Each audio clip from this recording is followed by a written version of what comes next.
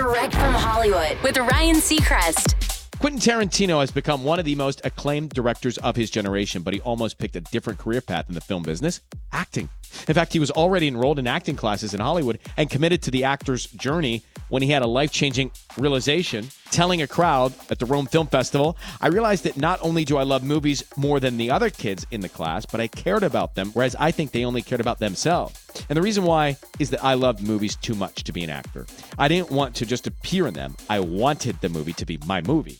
It took 8 years of hard work from that point before Quentin's directing career started to gain traction, but it paid off. Quentin also said his next project might be a comedy, but didn't give too many more details beyond that. That's Direct from Hollywood.